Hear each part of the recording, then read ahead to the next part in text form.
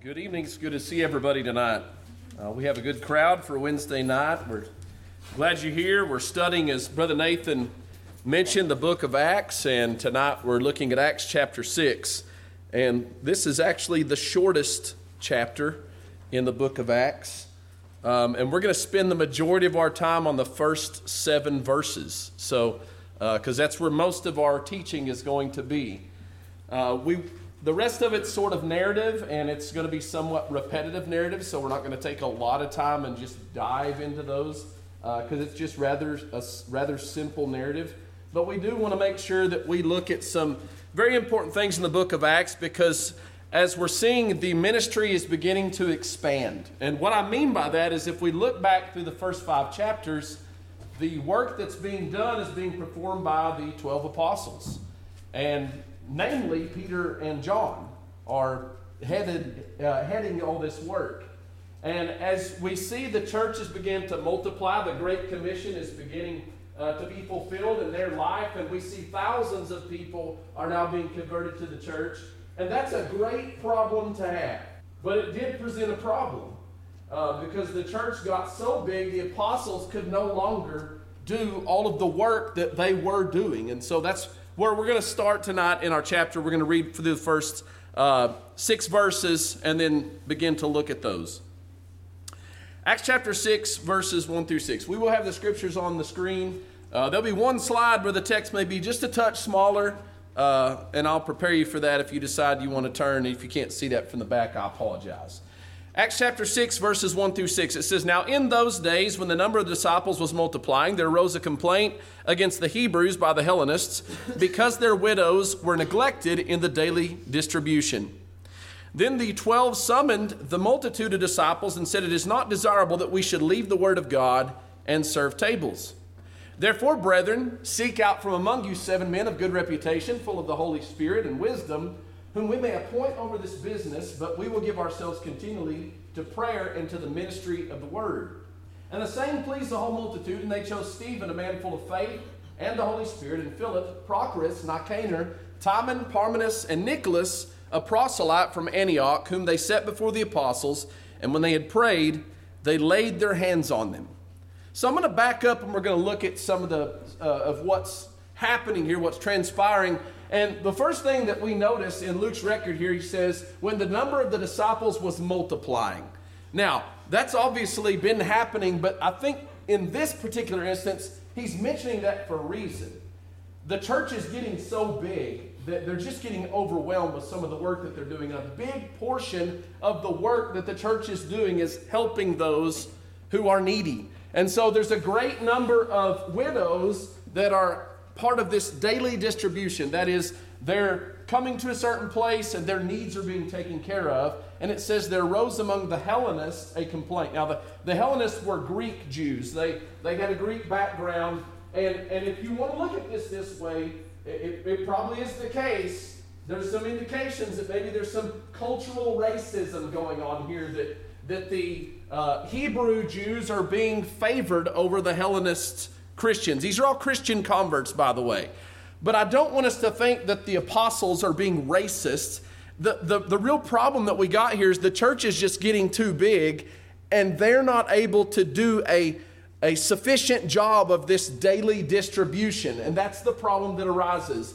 And so it says the 12 summoned the multitude, and they said, "It's not desirable that we should leave the word of God and serve tables." Now, I think what's being indicated here is this. They're saying, okay, this is getting too big for us. And it's getting so big that it's going to take it's going to be such a big responsibility for us that we're going to have to stop ministering in the word to do a sufficient job with this. And we can't do that. And so when they add these men to the ministry, when they expand the ministry, these men are helping them in this area to do what they have already been doing. Now, there's a couple of possibilities. One is the apostles are the ones doing the daily distribution. Another possibility is that there may be a group of other men who've been designated to do this. I would really go back to the former, that the apostles were doing this, as we see there's a common theme in Acts 4 and Acts 5, that they're taking their money and they're laying it at whose feet? They're laying it at the apostles' feet. But again, the job's getting too big. And so the solution that they come up with is find men of good reputation, full of the Holy Spirit and wisdom, whom we may appoint over this business, and we will give ourselves continually to prayer and to the ministry of the word.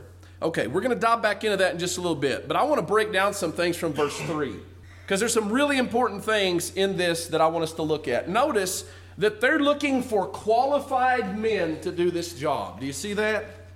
They didn't just say, hey, find 7 guys who you like.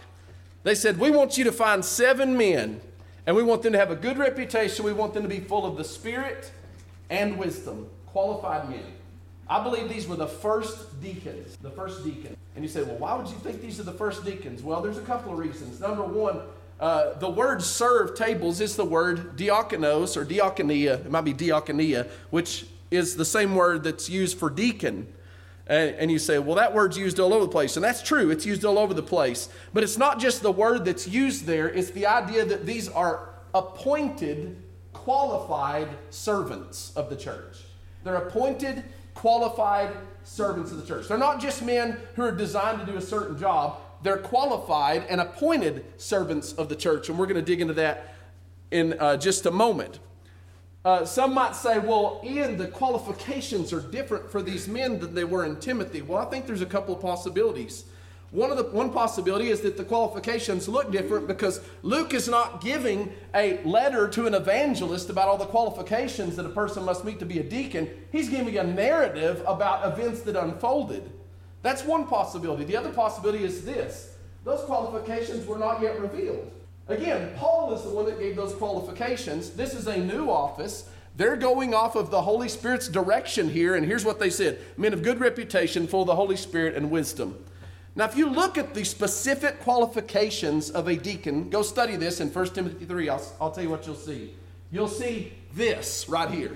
Not specifically those things, but that's the kind of men they were looking for. Men that were exhibiting wisdom, that were men of faith, men that were full of virtuous things, men of godliness, men that had a good reputation. Those are the type of men that we're looking at for deacons. So again, don't get hung up on the more what we would say condensed list or broad list of qualifications here, as they're really just more of a broad overview of what these men were to be. So there's 3 words I want to look at here: appoint, over, and business. And I'm going to color coordinate these things. So as you see green and yellow and blue on the next few slides, they're that color for a reason. Everything we see in green is going to be about this word appoint, everything in yellow about this word over, and everything in blue about this word business. You say, well, why are those words specifically important? Well, let's define the 2 words in green and yellow first, because this is going to be very important for us to understand the work of deacons, the office of deacons. Okay, so here's the 2 words. This is katha, and it's actually stay, that has a long A sound, kathastemi, and it means to place down, to designate, or to constitute. We see this word translated as ordain or appoint many times in Scripture. And then we have the word epi, okay? Epi, which means superimposition. What superimposition means, it's like when you have a piece of paper and you lay a piece of paper on top of it. It's over something. This is the word where we get our word episcopal, which is the word that's translated bishop or overseer in Scripture. Episcope, watch over, look over. That's the same idea as elder. I'm not saying they're the same thing. I'm saying they have the same root word, the word over, okay? It's not episcope here, it's epi, and then kathastemi. So it's a point and over. You say, okay, you're getting really harping on this thing. Okay, we're doing that for a reason. Because I want to see how these 2 words are used in conjunction with one another in other places in Scripture. And they're actually used 11 times. These 2 words are used together in Scripture. Several times in the Gospel, when Jesus says, I will make you ruler over many things. That is these 2 words, epi and kathastemi. So there's a couple times in the book of Acts that this word is used, just in the next chapter, and it doesn't necessarily relate to an elder or a deacon, but I want to see how the words are used so we can understand what it means, appoint and over. Acts 7 verse 10, and delivered him out of all of his troubles and gave him favor and wisdom in the presence of Pharaoh, king of Egypt, and he made him governor over Egypt and all his house. This is talking about Joseph.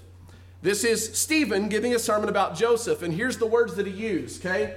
This is kathastemi. This is epi. Here's what that means. The king of Egypt made, that's kathastemi, him, Joseph, governor over Egypt. What does that mean? It means somebody with a high authority gave authority to someone else to have authority over something else. Do you see that? Someone who has authority, the king, gave authority to Joseph over what? Something that belonged to him. Something specifically. So he had authority over something. That's the way that this word is used. Ruler over or made him over. That is the way that these two words are used in conjunction. Again, in the same chapter when we're talking about Moses. Do you remember when Moses went and he killed one of the Egyptians for hurting one of the Israelites? And then the next day he saw two of the Israelites fighting. And what did he say to them? He said, don't fight. And they said, who made you a ruler and judge over us? You know what they're asking? Who appointed you to have authority over us?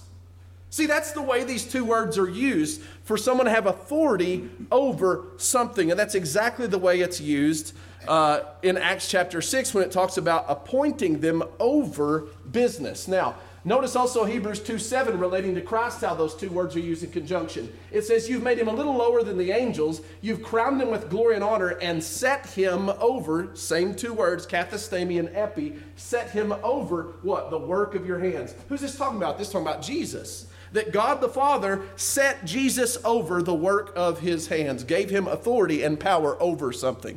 So I know we're getting repetitive. We're going to stop there.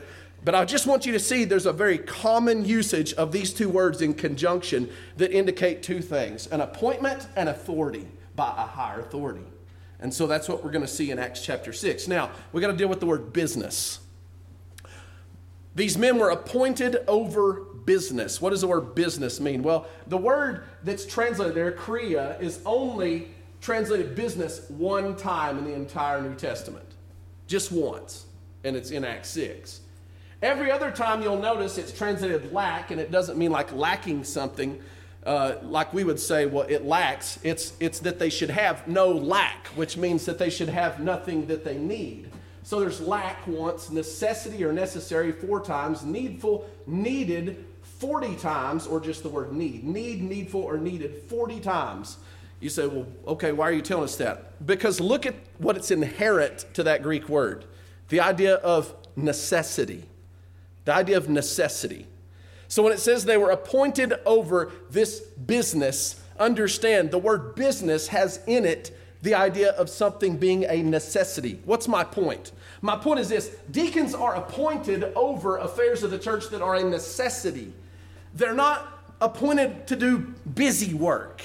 That's not the point of deacons. They didn't just appoint these 7 guys so they could give them something to do. There was a necessary work that these men had to perform that was part of the ministry, and they found qualified men and appointed them over this necessity or this business, something that was a scriptural work. So the question often arises, well, can't anybody be a servant of the church? Yes. And if you're not a servant of the church, I want to encourage you, be a servant of the church. Serve the church. Does that make you a deacon? No. No, it doesn't. Well, can't anybody why do we need appointed servants? Why do we need appointed servants? So let's think about this. What is a servant? It's someone who serves. But what authority do they have? What approval do they have? These men were chosen by many and appointed by a higher authority. They were chosen servants of the church. You know what that means? They're accountable. They have a level of authority, but they're accountable to those that chose them and those who authorized them. Secondly, they were ministering and they were doing service. The work is still the same, whether you're serving the church in that capacity. But here's the big one. Were they qualified? Why are these men qualified? Why do we have qualifications for deacons? Why do servants need to be qualified? Because they're not just servants, they're appointed servants with authority. You know why deacons need to be qualified? Because they have authority. That's why. They have authority. And that's how the word is used here. They're made over something. Okay, let's go back to Acts 6:1 and let's look at this one other time. In those days when the number of disciples was multiplying, there arose a complaint against the Hebrews by the Hellenists because their widows were being neglected. Would you just throw 7 volunteers over this business, this necessity? Hey, we need 7 guys, just volunteer. Well, who's to say 7 guys that we don't know that are qualified are going to do a fair job and not neglect these same women or maybe neglect other women? They wanted honest men who were godly men, who they knew would be trustworthy and fair so that they do a good job at being an appointed servant over something that was necessary. So let's also see the idea of being over something. Acts 28, when it talks about elders, it says, "Therefore take heed to yourselves and to all the flock among which the Holy Spirit has made you overseers, to shepherd the church of God, which he purchased with his own blood." What are elders over? What are they over? The flock, aren't they? They're over the flock. That's where their job is, over the flock. Okay, now let's look at Hebrews chapter 13, 17. Similarly, obey those, listen, who have the rule over you, and be submissive. Who's that to? The flock. What's he tell the flock? Be submissive to who?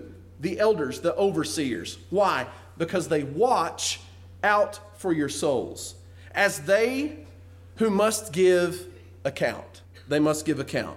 And then it says, let them do so with joy and not with grief, for that would be unprofitable for you. You say, why are we talking about elders now? We're talking about deacons. We're doing that for a reason, because I want us to look at the scriptural model. And I want to ask you, is this the scriptural model? Is that the scriptural model? Obviously, deacons have authority. What do they have authority over? Because we know where the elders, these are all different. These are synonyms for the same office, by the way. So if you see those words in Scripture, pastor, bishop, or elder, it's all talking about the exact same office. They're not three different offices. They're all description of the same thing. They're over the saints. We just read about that, right? Well, what are the deacons over? Are they over the saints? Do they have authority over the saints? No. In fact, you'll never see that in Scripture, but they do have authority. So this is not the scriptural model. What the scriptural model is this: the elders still have authority over the deacons, and the deacons have an authority over a designated area of responsibility in the church. That's what deacons are supposed to do. They're supposed to have authority over a designated area of responsibility, and that's what these men did. You know what happened when the apostles had them choose 7 men and they laid their hands on them and appointed them as deacons? They let them work, and they left, and they went back to their work. You know why? Because they didn't have time to micromanage what these men were doing in the daily distribution. They had to worry about their work. And that's how the church is supposed to function. Elders are over the flock. Deacons are to help and assist and supplement the elders in their work and having authority over designated things regarding the church. Does that mean that the elders can't ask the deacons how their work's doing? No, that doesn't mean that at all. But do you see the purpose for deacons? It's to allow the ministry of the word to continue. And so they provide a valuable service in the church, appointed over areas of business. Okay, and I want you to see the result of this. See the result of this. When these men started doing that job and the apostles were freed up to do their job in ministering in the word and prayer, it says, then the word of God spread. And the numbers of the disciples multiplied greatly in Jerusalem. The church was already getting really big, so big that it was causing the apostles some grief. But what's happening now? It's growing more. But guess what? They're not worried about that. You know why? Because they've got trustworthy men helping them in the ministry. And so it multiplies greatly. And even a great many of the priests, Jewish priests, were obedient to the faith. All right, so let's back up to verse 5, and this time we're done. We're done talking about deacons, okay? We're done with that. We're going to move on. We're going to talk about some other things that we want to draw out of these passages about these 7 men. Acts 6, verse 5, it says, the saying pleased the whole multitude, and they chose Stephen, a man full of faith and the Holy Spirit, and then it names these 6 other men: Philip, Prochorus, Nicanor, Timon, Parmenas, Nicholas, a proselyte from Antioch. And perhaps there was wisdom in ordaining a proselyte from Antioch. Maybe he would be more unbiased than some of the other men would be.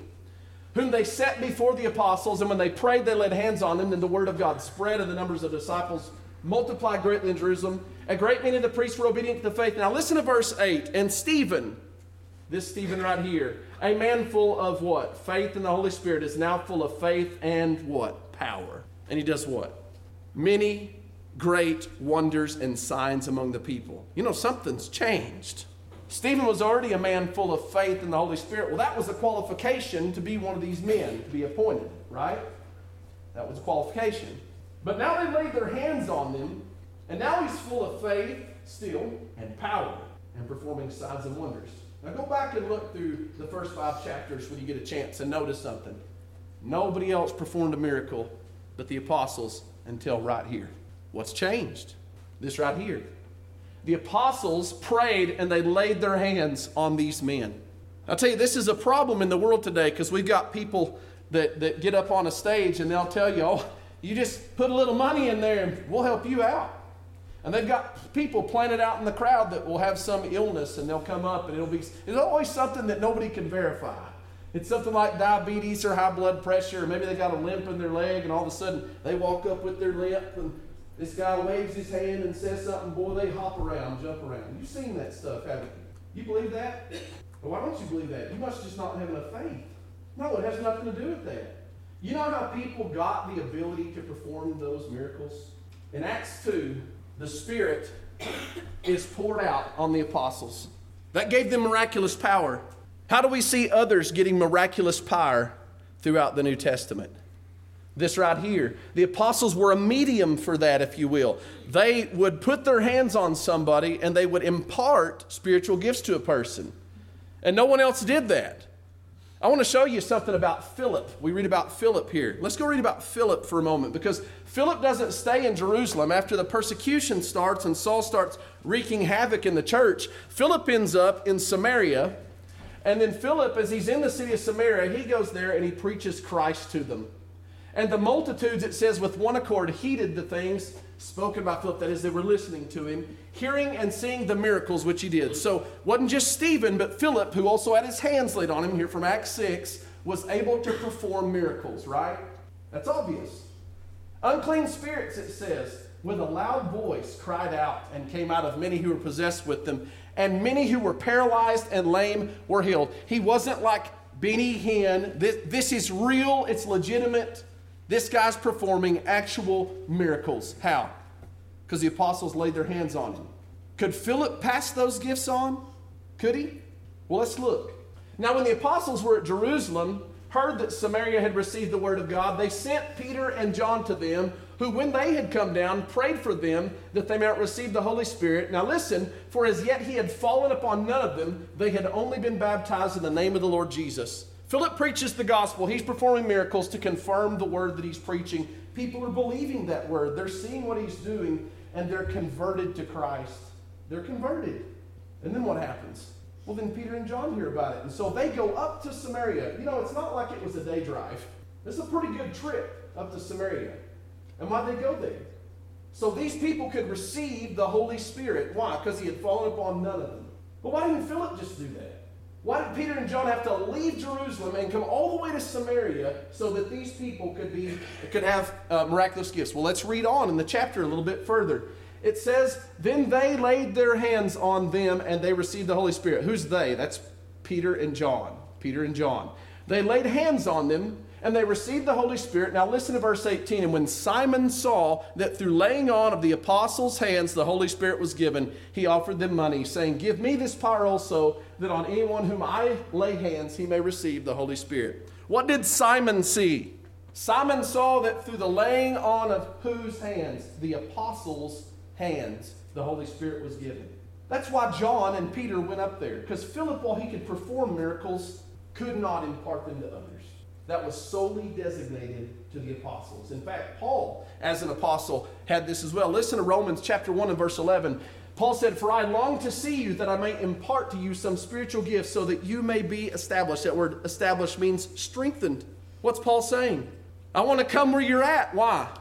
So he could lay hands on them and impart those gifts. Well, why couldn't Paul just send someone else? Because he's an apostle. It's his job. It's his lot. Why couldn't he just pray to the Lord for it to fall him? Because that's not how it worked. They were physically present. They put their hands on someone. They imparted those gifts. And he said, I want to come and see you so that I can do that. Acts chapter 19, verses 5, another instance, our last instance we'll look at tonight. It says, when they heard this, they were baptized in the name of the Lord Jesus. And when Paul had laid hands on them, the Holy Spirit came upon them, and they spoke with tongues and prophesied. You're not going to see anybody else who had the power to put hands on someone and impart miraculous gifts. While many people had gifts, it was the apostles that could do that, and no one else. You know why I said earlier that we don't really have people that can do that today? Because there's no living apostles. They had their own qualifications. They had to be witnesses of the resurrection of Jesus. I don't mean witnesses like they were witnessing to people. I mean they had to have seen the resurrected Christ. They had to have seen him. These men who were apostles in that day were chosen by Jesus Christ himself, including Matthias when they cast lots. Who made that choice? God did. These men were chosen by God for this work, and it was only their work. And there's a reason why. There's a reason why. 1 Corinthians chapter 13, this is where I said the text may be a little small for you in the back, so I apologize. We're in 1 Corinthians chapter 13, verse 8 through 13. It says, love never fails, but whether there are prophecies, they will fail. Whether there are tongues, they will cease. Whether there is knowledge, it will vanish away. For we know in part and we prophesy in part, but when that which is perfect has come, then that which is in part will be done away. When I was a child, I spoke as a child, I understood as a child, I thought as a child, but when I became a man, I put away childish things. For now we see in a mirror dimly, but then face to face. Now I know in part, but then I shall know just as I also am known. And now abideth faith, hope, love, these three, but the greatest of these is love. Now, what is he talking about here? Let's grab a little context. And we're not going to take time to read this, but I want to grab a little context. And you go study this out for yourself tonight. What's been going on through this letter to Corinth? He's been identifying all the problems in their church, hasn't he? They've had division and envy. They've been defrauding one another. They've been glorifying unsinful things. This is the chapter about love. And why is it the chapter about love? Because love is going to solve all their problems. Every one of their problems is going to be solved through agape love, through biblical love. Now, why is he talking about gifts here? Why does he bring up gifts? If you go toward the end of chapter 12, what you're going to see is they were envying one another over the diversity of gifts that they had. Some were coveting the best gifts. And so he ends that chapter 12, by saying, covet earnestly the best gifts, but yet I show you a more excellent way. You know why? Because they thought gifts were going to solve their problems. So what's he saying here? Love does not fail. You know what that word fail is? It's the exact same word that's translated done away right here. Love doesn't fail, but you know what does? What will fail? Prophecy, tongues, and knowledge. What kind of knowledge? What kind of tongues? Miraculous. And here's what he says. We know in part and we prophesy in part. Did you know even Paul is speaking of himself there? Paul didn't have full knowledge. He didn't have complete revelation. You said, well, what do you mean? Well, did he know what John knew? No. John was the only one given that revelation. But we do. We know what John knows. Why? Because we have the complete revelation of God. And here's what he's saying. Knowledge and prophecy are right now partial. But when that which is perfect, that word means complete. So here's what's partial, but something's coming that's complete. And when the complete comes, the partial will be done away. That is, it will fail. What was the partial? Prophecy and knowledge. What's he saying? The gifts are going to cease. The gifts, the spiritual gifts that you're envying each other over, the gifts that you're coveting, those things have their time, but they're going to be done away with when we have a completeness of prophecy and knowledge. And then he uses this analogy. So don't get confused. Paul's not telling some story about him being a kid. He's making an analogy about maturity and youth. And he's talking about the church. When I was a child, I spoke as a child. I understood as a child. I thought as a child. But when I became a man, I put away childish things. What's he saying? The church is young and the church is immature. And the church needs these things. They're childish things. They're for a child. You need these things right now. You need the gifts to establish you and to strengthen you. But there's coming a time when you won't need the gifts. When the church is mature, when we have complete knowledge. And he says, now abide faith, hope, and love, these three, but the greatest of these is love. Now here's the thing. After these gifts are gone, you know what still abides? Faith, hope, and love. They still abide. But love is the greatest. You know why? Because love abides forever. Because when we are resurrected, when we see Jesus, faith is realized. Hope is realized. There is no more faith than hope. It's realized. We don't hope for what we see. But love abides forever. It's eternal. So it's the greatest. It never fails. The gifts were instituted for the work of establishing and strengthening the church until it no longer needed them. And once the word of God was canonized, when it was complete, when it was in the hands of God's people, the gifts were no longer needed. And so they were done away around the time of the destruction of Jerusalem.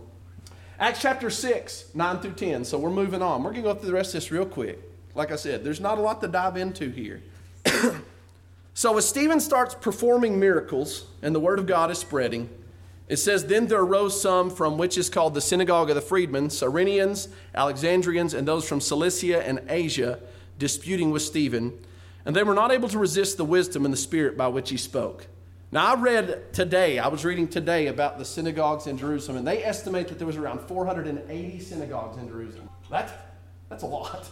So why is this particular synagogue highlighted here? Well, this synagogue was unique in that it wasn't always full, that when people would come in for the feast, they had a synagogue for the freedmen, the libertines, that were from these areas who would utilize this synagogue for their public worship. They were the ones that stood up, they rose up, and they disputed with Stephen. Well, they're not the ones that are going to carry out everything we're going to see in the next chapter, but these are the ones that started the fight, if you will. But it says they were not able to resist the wisdom and the spirit by which he spoke. So they started a dispute with him, and then he kicked their tail. That's what happened. They had no leg to stand on. Why? Because he's being guided by God. Then they secretly induced men to say, "We have heard him speak blasphemous words against Moses and God." And they stirred up the people, the elders and the scribes, and they came upon him, seized him, and brought him to the council. These freedmen, these libertines, are causing some problems here for Stephen. They've convinced some people to say that he's blasphemed God and Moses. And he didn't. He didn't do that. But because they were able to find people that would accuse him with that, well, now he's got to go before the council. And so you remember the council. We read about the council before with Annas and Caiaphas and how Peter and John were brought before the council, before the high priest. So that's exactly what's going to happen now to Stephen. So it says they also set up false witnesses who said, "This man does not cease to speak blasphemous words against this holy place and the law. For we have heard him say that this Jesus of Nazareth will destroy this place and change the customs which Moses delivered to us." And all who sat in the council looked steadfastly at him, saw his face as the face of an angel. Now, I want to ask you a question. Not looking for an audible response here, but I want you to think about something. This right here is not true, is it? It's not true. He wasn't speaking evil against Moses or God. That's what the word blasphemous word means, evil against. He wasn't speaking against Moses evil or God evil. But notice what they accused him of. "We heard him say that Jesus of Nazareth will destroy this place and change the customs which Moses delivered to us." He probably did. You know why? Because that's what Jesus taught. That's exactly what Jesus teaches in Matthew 24, in Mark 13, and also in Luke 21 and Luke 17. He teaches those very things. And so it's very possible that that is what Stephen was telling them. But that's a problem for these people because they're twisting this into something that's malevolent and wicked and evil. And what was happening there? They were all looking at him, and it says they saw his face as the face of an angel. Now, I wish I knew exactly what that meant. I don't know if it means that his face was shining brightly with glory like Moses. I don't know if it means that they just saw him as innocent and blameless. But I will tell you this. He did not look like a guilty man. He didn't look like a guilty man to the council. And that's our stopping point tonight. So you're going to have to come back for Acts chapter 7 and see how this unfolds. Most of you probably already know, but they're going to continue to try Stephen, and he's going to get his day to speak to them. I hope you've enjoyed the study tonight. I want to encourage you to go home, study these things for yourself. Again, look into these things for yourself. If you'd like to study them further, get with one of us, and we'd be glad to do that. If there's someone tonight that is subject to the gospel call, if you've never become a Christian, would like to become one at this time, or if you need the prayers of the church for any reason at all, we ask that you come and have a seat on the front as we stand and we sing a song that's been selected.